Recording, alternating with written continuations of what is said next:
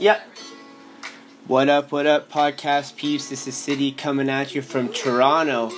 We have a little hotel room studio set up while we wait for a room to open up for us at Ronald McDonald House as we await Everett's surgery tomorrow. Thank you to everyone for sending love and prayers and good vibes and good karma. Keep it coming. It's very uplifting. Gives us a little boost. Thank you. What this podcast is going to be about is to give you guys a little bit of a forecast. Give you guys an overview of what we have coming down the pipes over the next couple of months. April is the Kindness Project. Starting with Mother's Day and ending with Father's Day, we're talking parent life. And then from Father's Day to the end of July, we're talking adventure in the 705. The Kindness Project is going to be following everything kindness, happiness, positivity, and just anything that can be deployed against the goal of spreading happiness and positive energy through the land.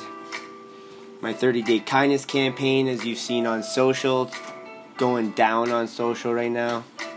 I'm going to sit down with Ryan Benoit to discuss the positive inception and what a message, a righteous intent, and a tenacious drive can accomplish.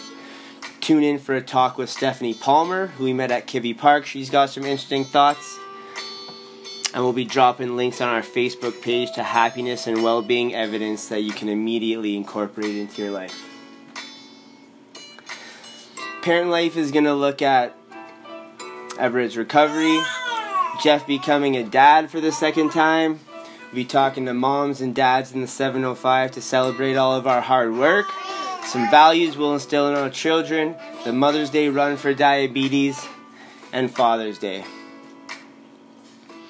And then in Adventure Month, we're going to be talking to Laurentian, Science North, Brian Bigger, and everyone else in this great city of ours that's adventurous and doing adventurous things.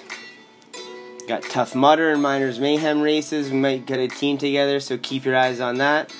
And the film festival circuit. Real paddling, No Man's Land, and a Science North event in June. So I'm out of here for now. I'm going to send the rock back up to Sudbury. Jeff's going to hit you guys with the meat and potatoes, and I'll catch you on the flip side.